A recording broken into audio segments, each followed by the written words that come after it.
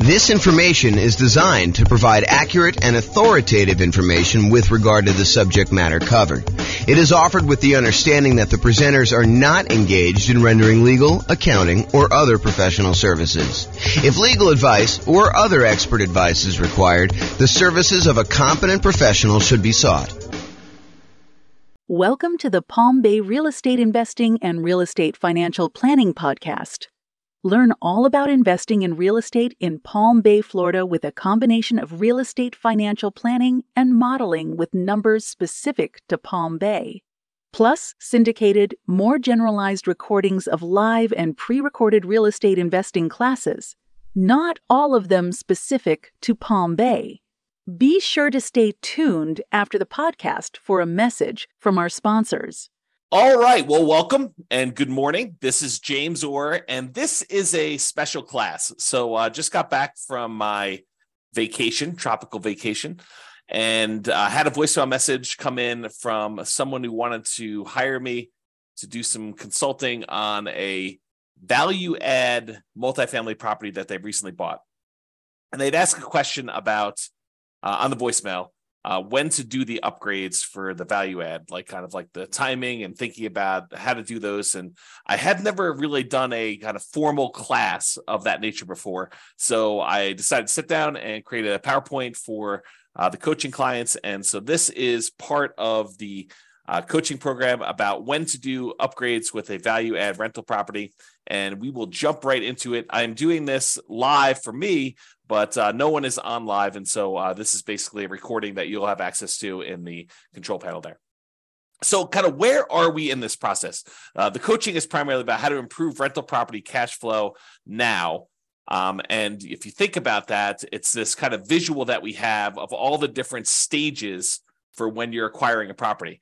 And this is in the stage for improving the property. And specifically, it's in the upgrade property section. So if you're familiar with this kind of visual that we do, these are all the different strategies for improving rental property cash flow, either cash flow or cash now kind of stuff. And that's for when you're searching for properties, all the things you do when you're searching.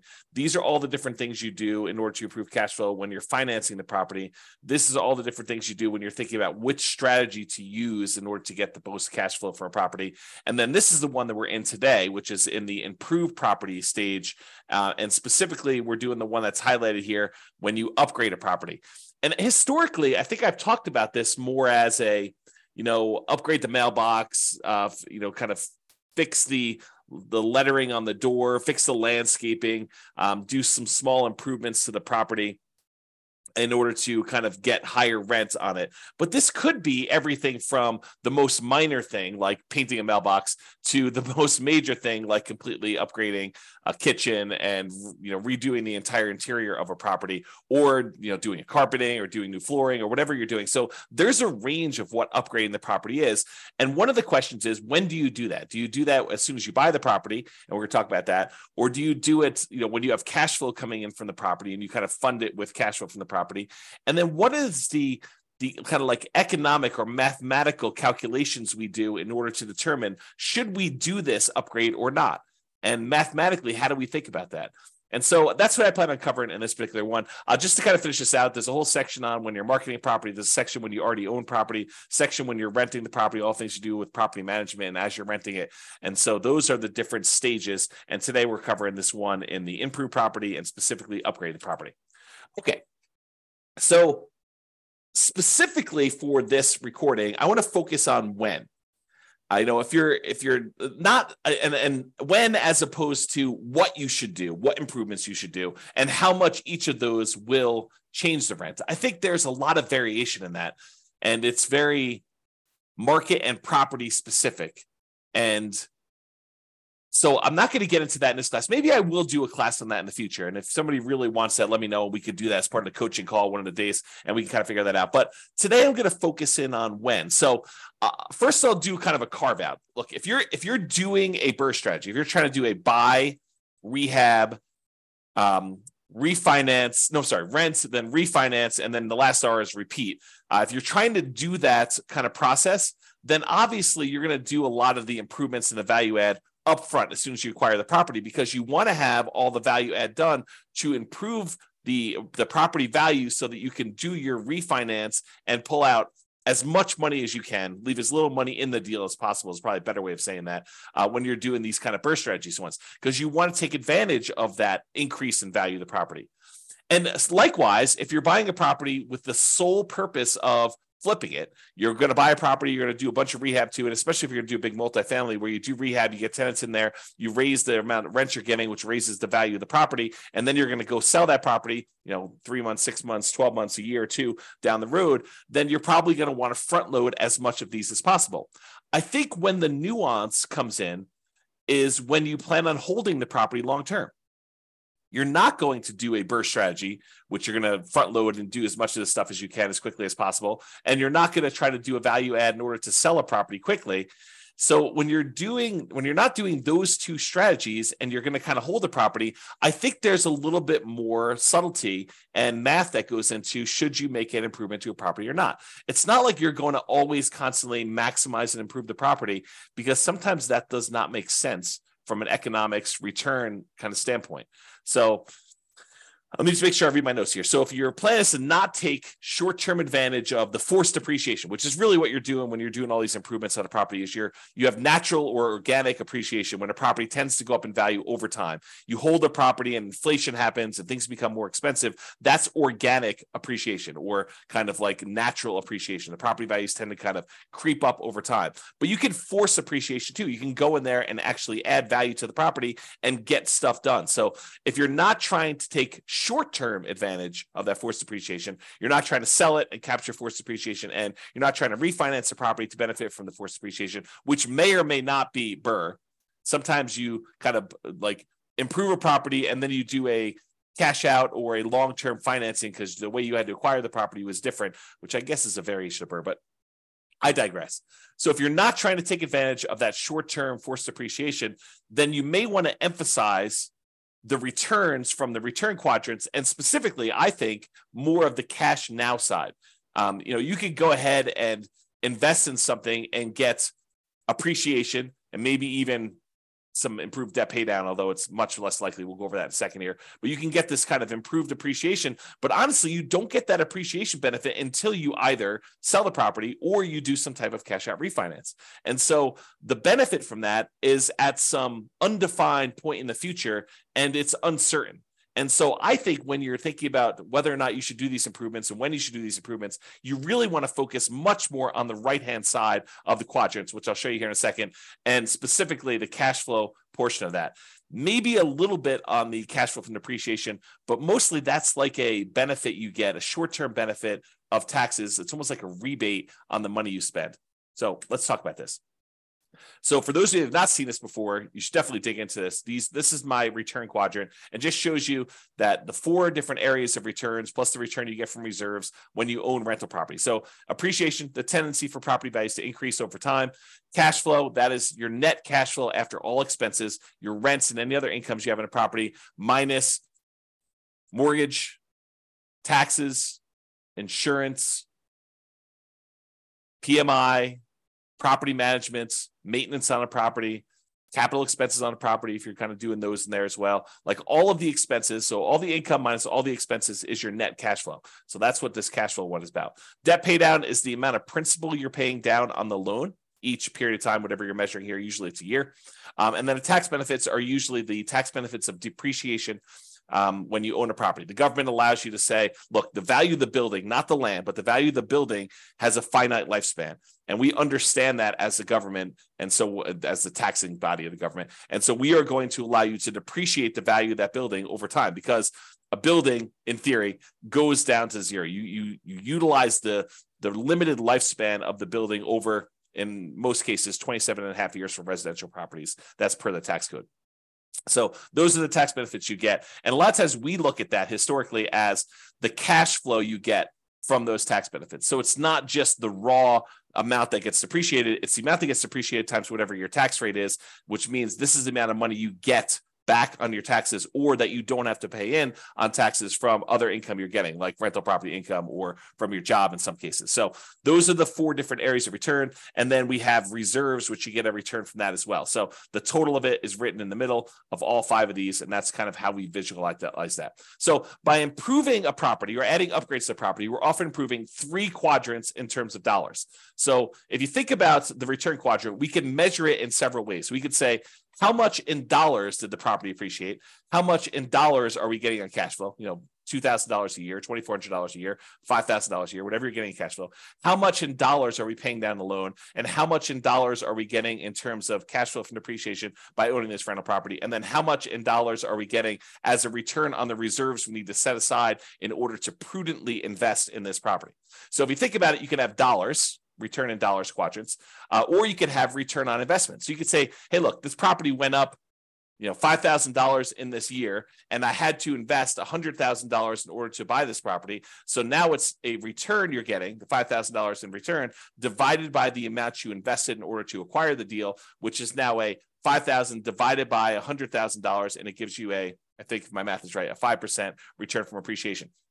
And you can look at that for all of these. You could say, I'm getting $5,000 a year in cash flow on a $100,000 investment. So my return from cash flow is 5%. And so all of those are return on investment. And we typically use that when you first acquire a property. So when you first invest the money in order to do the deal, because it doesn't make sense in my mind to say 10 years later, okay, now I'm getting $10,000 a year in cash flow on this particular rental property, and I had to invest $100,000 10 years ago to get that. The further you get away from when you first make that investment, the less the initial amount you invested in the deal matters. I think the longer you get away from it, the more you need to think about how much am I earning from appreciation and cash flow and debt pay down and tax benefits and reserves on how much equity I have in my property. So after you buy the property, shortly after you buy, we switch, in my mind, from thinking about it as in terms of return on investment, and we start thinking about it as return on my equity in the property. And for more advanced people, if you've heard me talk about this before, it's not even technically, in my mind, return on equity. It's return on the equity you'd walk away with if you sold the property after all of your expenses of sale, your real estate commissions, your closing costs, any depreciation recapture tax, and any capital gains taxes. All of those expenses need to be subtracted out of the equity you're getting. And so really, when I think about it, like more advanced strategy is the returns you're getting divided by the return, divided by your true net equity after all expenses. Okay, but now I've digressed. The reason why I wanted to tell you that is there's really 3 flavors primarily that we talk about for these return quadrants. One is return in dollars, the amount of money that the appreciation, cash flow, debt paid out, tax benefits went up. The return on investment, when you first acquire property, the amount of money you're making on the property divided by how much you had to invest in order to do that. And then once we've owned a property for a while, it's now return on equity, or what your return is divided by how much equity you have in the property. So let's first look at dollars and see how this is impacted by doing this forced depreciation, by doing upgrades to a property or improvements to a property. So this is just the appreciation quadrant we're talking about now. As we improve the property, we often force the property to be worth more. I mean, think about this. You go into a property and you replace the carpet, or you add a new roof, or you add a new furnace or something like that. Don't you, in theory at least, improve the value of the property? Now, from an appraisal standpoint, it might be tricky. However, with multifamily properties, a lot of times if you're able to get more in rent because of the way that they can calculate what a property is worth based on cap rate, we can now say that because rent is more, now the property is worth more. This doesn't apply nearly as much to single family homes, probably even duplexes, triplexes, and fourplexes. The more properties you get, the more units you get, the more this cap rate idea and valuing properties using cap rate can matter. So the more rents we get on a property, the more the property is worth. When you and to a lesser degree with things less than 5 units, but more commonly with 5 units or more. So with these kind of like single family homes, duplexes, triplexes, fourplexes, a lot of times improving a property in order to increase rent is not going to necessarily directly improve the value of the property. Really what we use to determine value for properties on like single family homes, duplexes, triplexes, and fourplexes are comparable sales. So you have to have another property that is a single family home another single family home if you're comparing it to a single family home, or another duplex or 2 or 3 sell that is similar to your duplex so that you could use that to determine value, or triplex is the same thing, or fourplex is the same thing. So you have to use like type properties. And there are lots of exceptions for how you calculate this value, which we're not going to go into here. But that's the idea.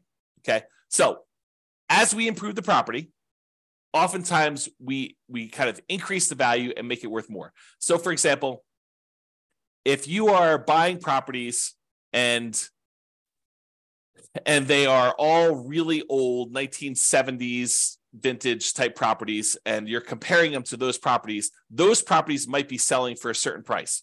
But if you completely rehab your property, upgrade the kitchen, upgrade the bathrooms, upgrade the flooring, upgrade all the windows, upgrade the roof, upgrade the furnace, the heating and air conditioning, HVAC, if you upgrade all that stuff, now you should be comparing that property to similar properties of similar quality. And so you might get an increase in value by doing comparable sales approach. Usually for these multifamily properties, by improving the value of the property and getting more rent, you're able to get more value through the cap rate calculation determination for value. Okay. So the raw dollars, when we do this kind of upgrade, the raw dollars in appreciation goes up. Your property was going up, $3,000, $5,000 a year, whatever it was kind of going up, nice, slow and steady. I guess it's this way, slow and steady to the right, up. But now when you come in there and you add an investment of $10,000, $20,000, $30,000 to do improvements to your property, you might get a significant step up in appreciation for that year. And then from there, it tends to grow at whatever that rate is. So you spend $10,000, now maybe your property is worth $20,000 more, as just a hypothetical example. Don't use those numbers as like a guide and say, for every 10K I invest, I'm going to get 20K out. You have to do the math, and that's what we're going to talk about here a little bit later. Okay. So if you're doing that, though, you put $10,000 in, you're going to get like an improvement of increase in value of $20,000. That's a step function increase in forced depreciation. So if we think about that, this extra $20,000 return in dollars goes here. So now we saw a bump up in the amount we saw in appreciation. Now let's look at cash flow. So a lot of times by improving the property, we can often increase the income we get on the property. And as a side note, and often additionally reduce the vacancy, because a nicer property, this is not a universal rule, but I think it's a trend. It's kind of like it's correlated, highly correlated. So oftentimes when we improve a property, we make it much nicer. We often reduce the vacancy, becomes more desirable. People want to stay there longer. People want to get in there quicker after you've got people move out. So you have less vacancy there. So like your vacancy tends to be improved, reduced. Also, depending on what upgrades you do, you may see a decrease in maintenance on the property. So not only can you get more in rent, but you have less vacancy. And because you put in tile flooring instead of this really old ratty carpet that needs to be replaced every couple of years anyway, now you have a upgraded tile floor, which tends to last a little longer. So your overall maintenance budget may go down slightly. And your property management, those calls for maintenance, those calls for improvements, the kind of tenant turnover and the tenant problems you have can also be slightly reduced.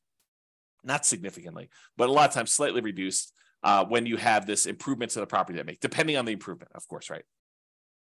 Now, as a side note, sometimes the improvement or upgrades you're making involves a short vacancy, right? A lot of times investors that own a property already, they're going to wait for their property, the current tenant, to vacate the property. Then they're going to go in there and they're going to do the rehab that they need to do in order to do the upgrade improvements. Then they're going to start over with a new tenant at a higher rent.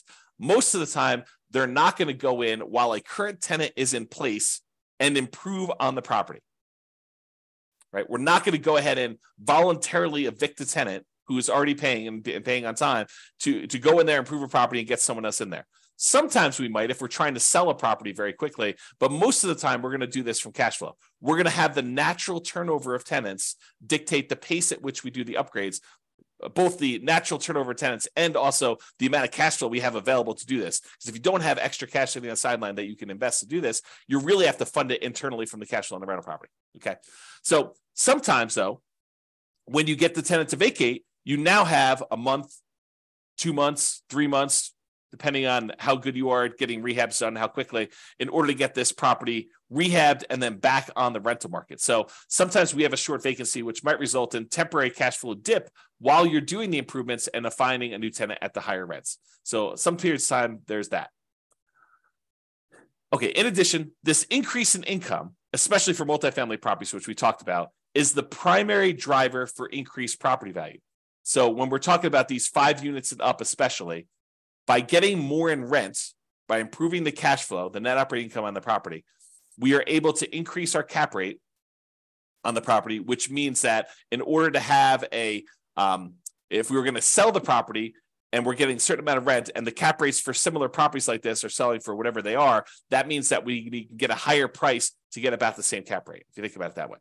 So for properties deriving value from income using calculations like cap rate is what I had as a comment there. Okay, in some cases, improving the property will also result in taxes and insurance bumping up a little bit, which will push back slightly against improved cash flow.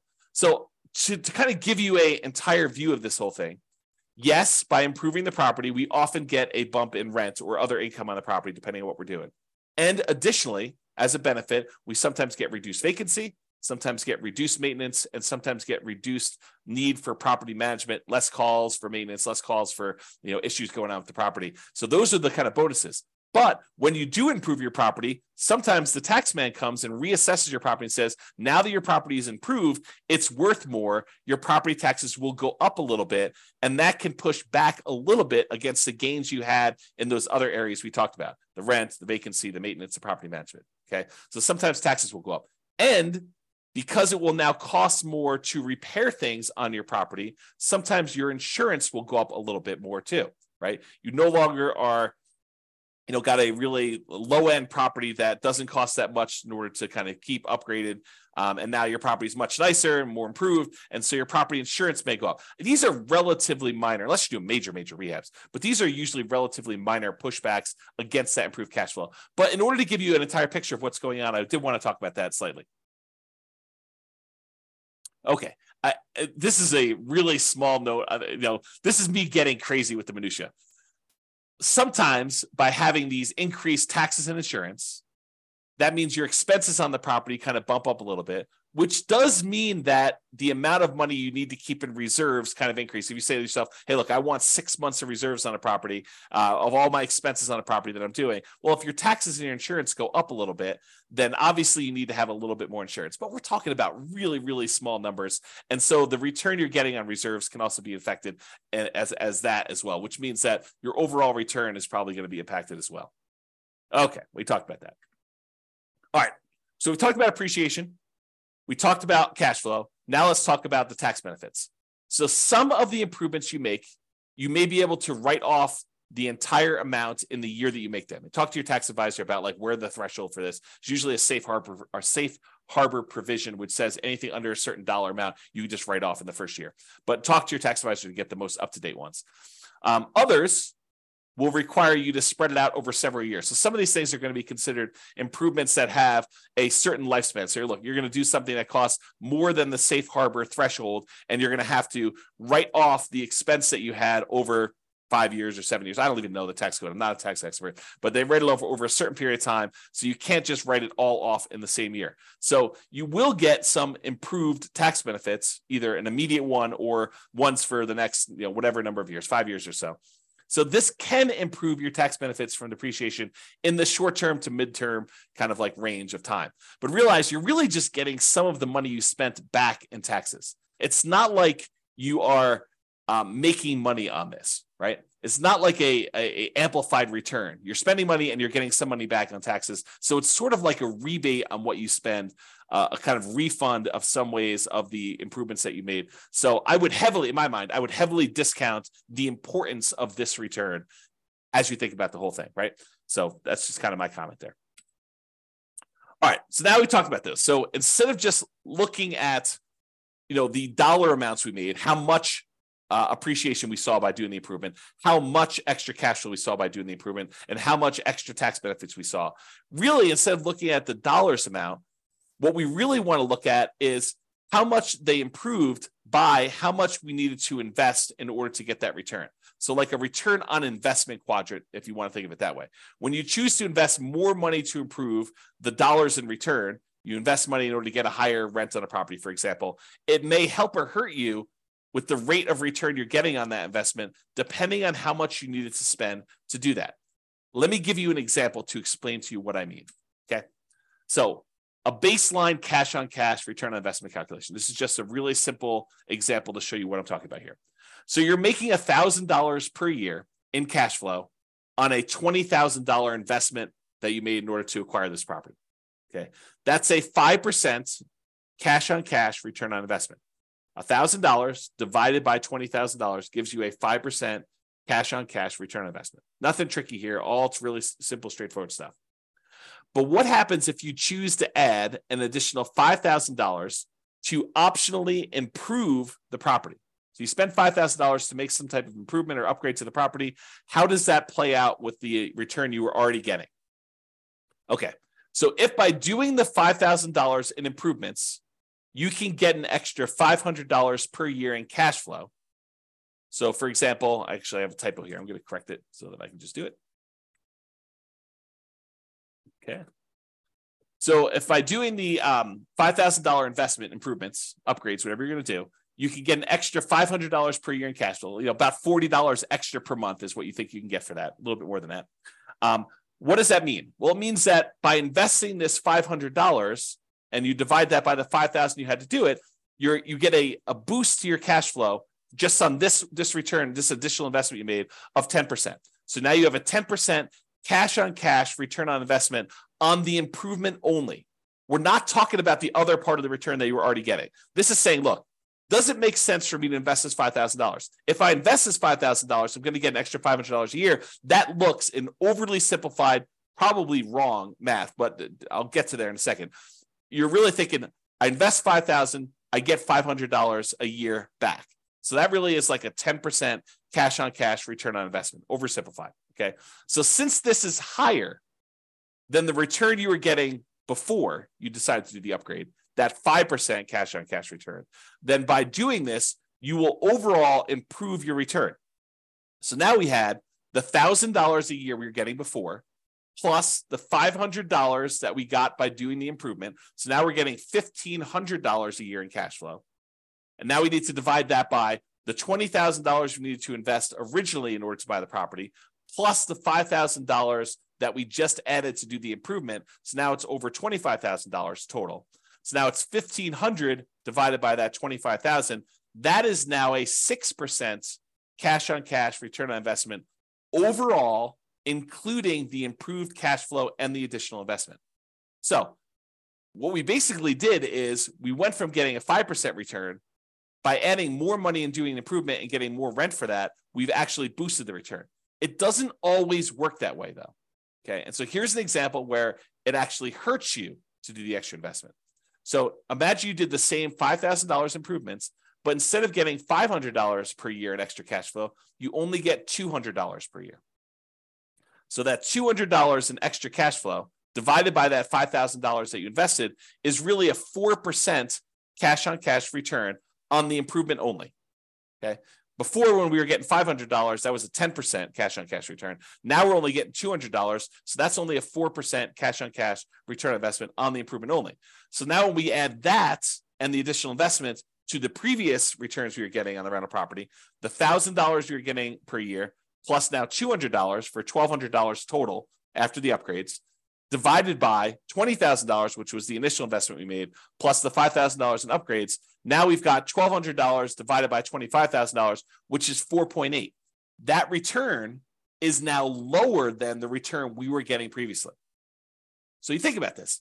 You said, look, I'm going to invest $5,000 and I'm going to get this, additional $200 a year in cash flow. That's not good enough to actually improve what you were already getting. You're getting a lower overall return. You're getting more cash flow. You're getting $1,200 a year when before you were only getting $1,000. But this is really like you're hurting your overall return when you look at it this way. And that's just what I want to point out is, so there are times when it does improve your position, and there are times when it makes it worse. And that's what you should realize. So with that being said, this was just looking at that one cash flow part of the return, the cash on cash return on investment, assuming you did these improvements as part of the purchase. Because remember, we're doing this like really early on, so I'm using that return on investment thing.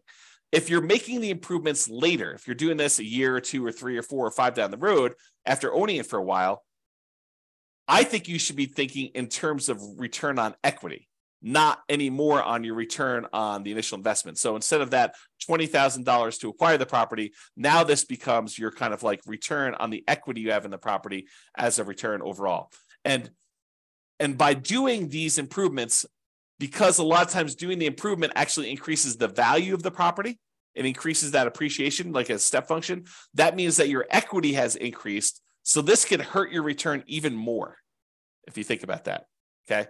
So don't get too caught up on this. I just want you to understand this is not a super simple, straightforward calculation that we do. And this is why I think not a lot of people tackle this, right? It's like it's highly nuanced if you really step back and think about it and think about like, well, really, what do I want to improve? Do I want to improve my return on initial investment? No, because I don't think that matters anymore. I really want to think about what my return is on the equity I have in my property and probably specifically return on true net equity.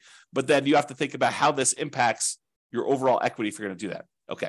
So let's go through an example of like how to make this decision. So if you need to make improvements for property, I'm going to step back for a second. If you need to make improvements, health and safety reasons, or to make the property rent ready for the next tenant, just to do the bare minimum to get it to the point where it's like ready to go, it's getting back to the normal state it was in, you can do that. I mean, however, you can do that like no matter what. Don't think about a calculation for that, right? If it's health and safety or you're doing rent ready, you got to spend the money in order to get your property ready for the tenants or to make sure that the tenants are safe in your properties, okay? However, if you're doing optional improvements, you're thinking about upgrading a kitchen or replacing flooring with something higher end or something like that.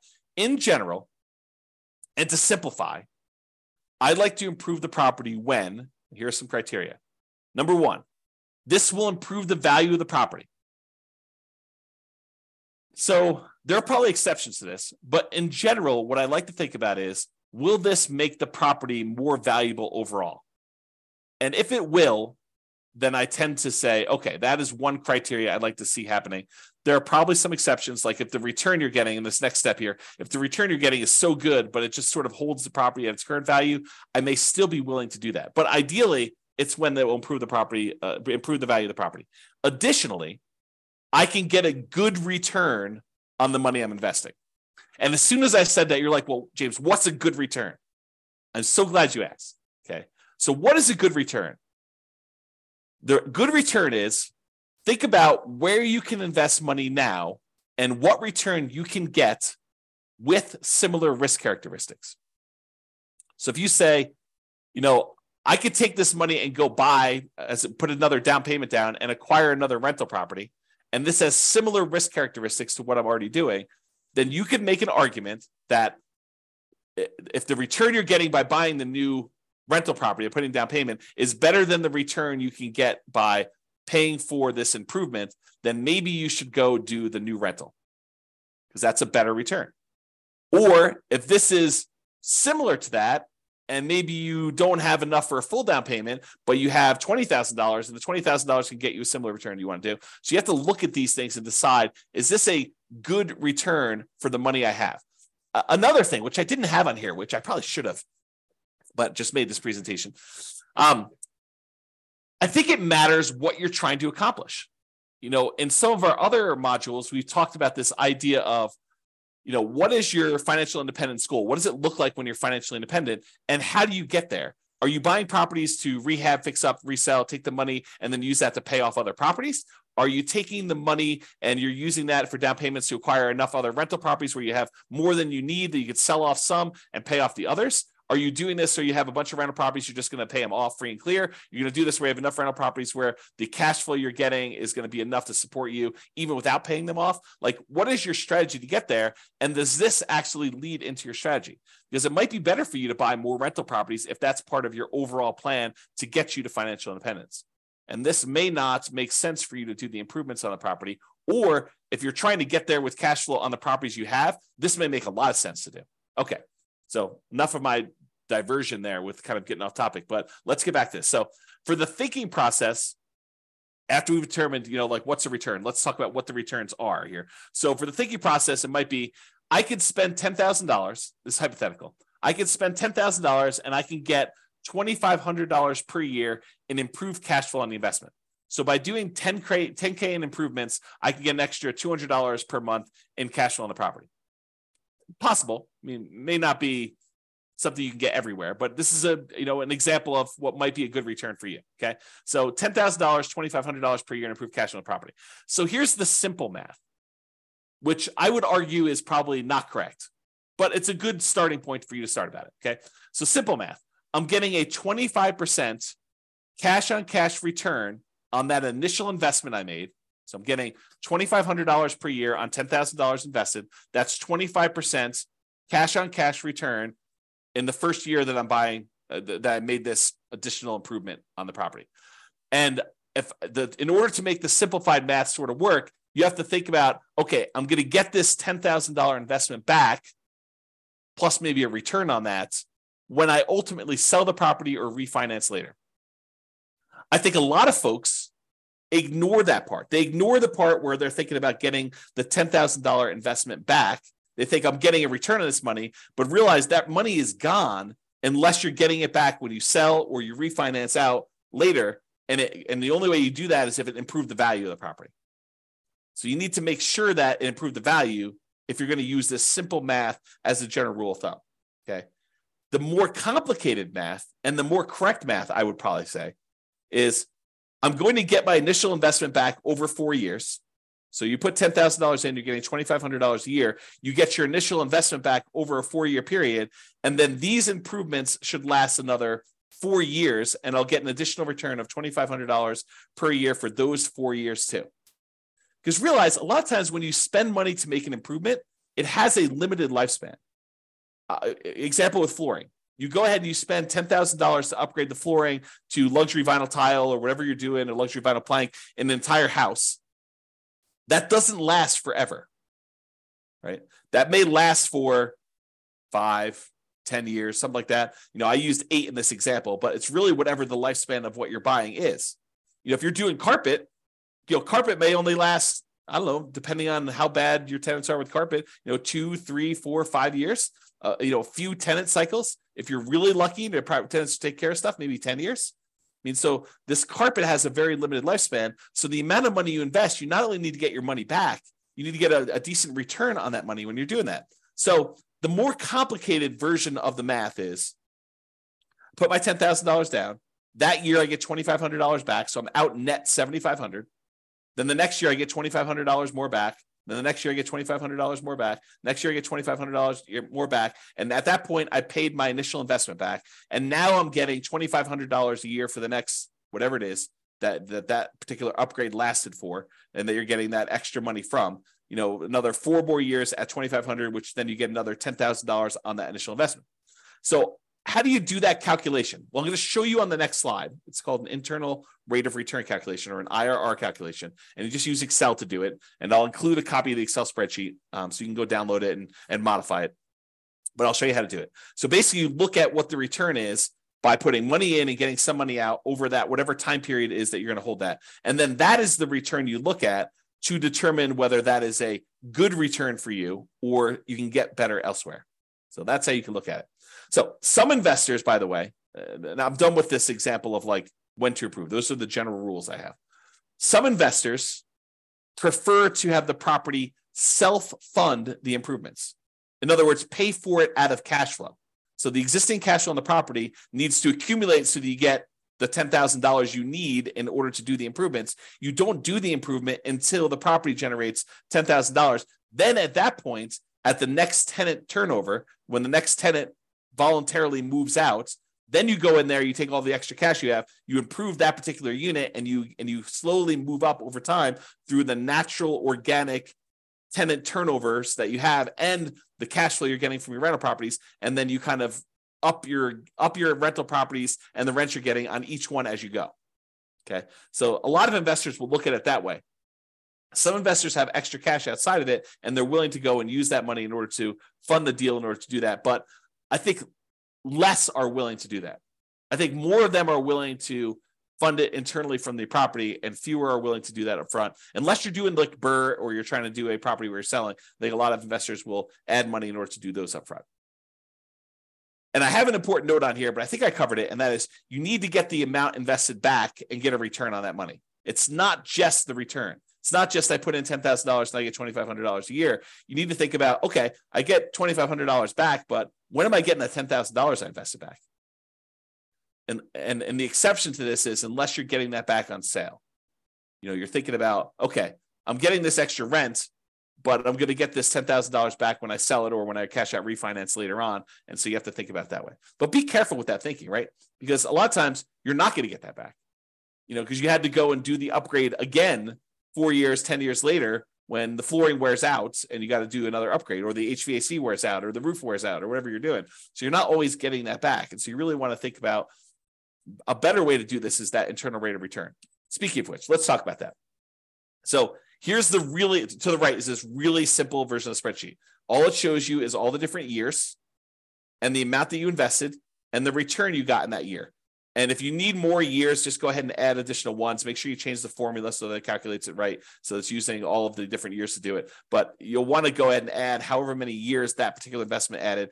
And in some cases, it's more complicated than this, right? Like you invest $10,000 now and $4,000 3 years from now, and you got $2,500 back in the first year, or maybe less in the first year because you had some vacancy time. So maybe you get $2,000 back in year one, and then next year you get $2,500. Next year you're going to get $2,600. Next year you get $2,700. You can change all these numbers, and it will do the right calculation for you. That's what internal rate of return does. Internal rate of return is, if you think about it this way, it allows you to calculate the return when you have irregular money in and irregular money out. So it takes into account that you put in money in year one, but you might have to put in more money in year 4 or year 5 or year 6 or all of those. And you get certain amounts of money out in year 1, 2, 3, and they could be different in each of the years. And then how do you look at all of those inputs and outputs, money in, money out, and figure out what your overall return is on that whole thing?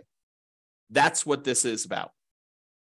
So you spend the $10,000. What I've modeled here is I spend $10,000. I got $2,500 a year for 8 years. So my net investments in year one was $7,500. In fact, let me correct this because this is bothering me a little bit. There we go. Oops.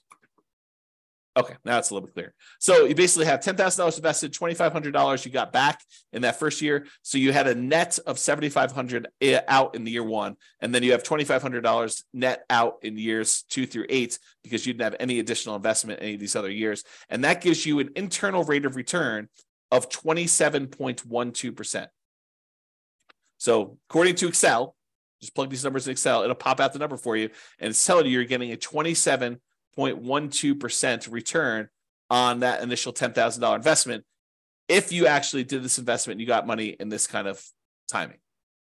So that becomes the question. Is 27.12% a good return for you? Could you invest $10,000 somewhere else and earn 27.12% per year internal rate of return with similar risk characteristics? Okay, so that's the way to think about it. All right, so in conclusion, this last slide. In conclusion, when do you do upgrades on a value-add rental property? If you're trying to do BRRRR, the buy, rehab, rent, refi, and optionally repeat, you probably want to do them right away. There's not really much of a question there. If you're looking to sell the property, probably want to do them either as soon as possible or just long enough in advance of the sale to document improvement in rent to justify a higher sale price. So sometimes it takes time from once you do the thing to show I've got this record of rents, and then you got to document it, and there's some negotiation there. But you want to be able to document it, so you need to figure that out with your real estate agent. Or if you're looking to keep the property, in general, at a reasonable pace between tenant turnovers. So as tenants turn over in your property, you would consider what improvements to make there and what your return you would earn by doing those improvements and whether that is worthwhile doing. Some investors will want to have the property self-fund these improvements from cash flow between tenant turnover. So you accumulate enough cash from the property that it's generating that you take some of the money and you do this. Now realize, if you're doing it as we suggest, you're putting aside money for maintenance on a property already. Now, this isn't always maintenance. You want to be careful you're not spending, maintenance for a roof on an upgrade of improving a kitchen, right? You want to make sure you have enough money set aside for maintenance on things that you're doing on a property. But a lot of times we have money set aside for some of these things or to help with some of the costs. Some investors want to have the property self-fund improvements from cash flow between tenant turnovers. I already said that. Some investors will look at adding additional capital to make improvements by doing a return calculation on the additional capital invested and the improved return. So kind of we talked about before, you're going to put the money in. What return are you getting on that money? And is that going to help your overall return? And is that a good return compared to where you could put that money elsewhere? I think those are the considerations you have. Okay. If you have any questions on this, join one of the coaching sessions and we'll go ahead and get your questions answered for coaching clients. This has been James Orr. Thank you very much.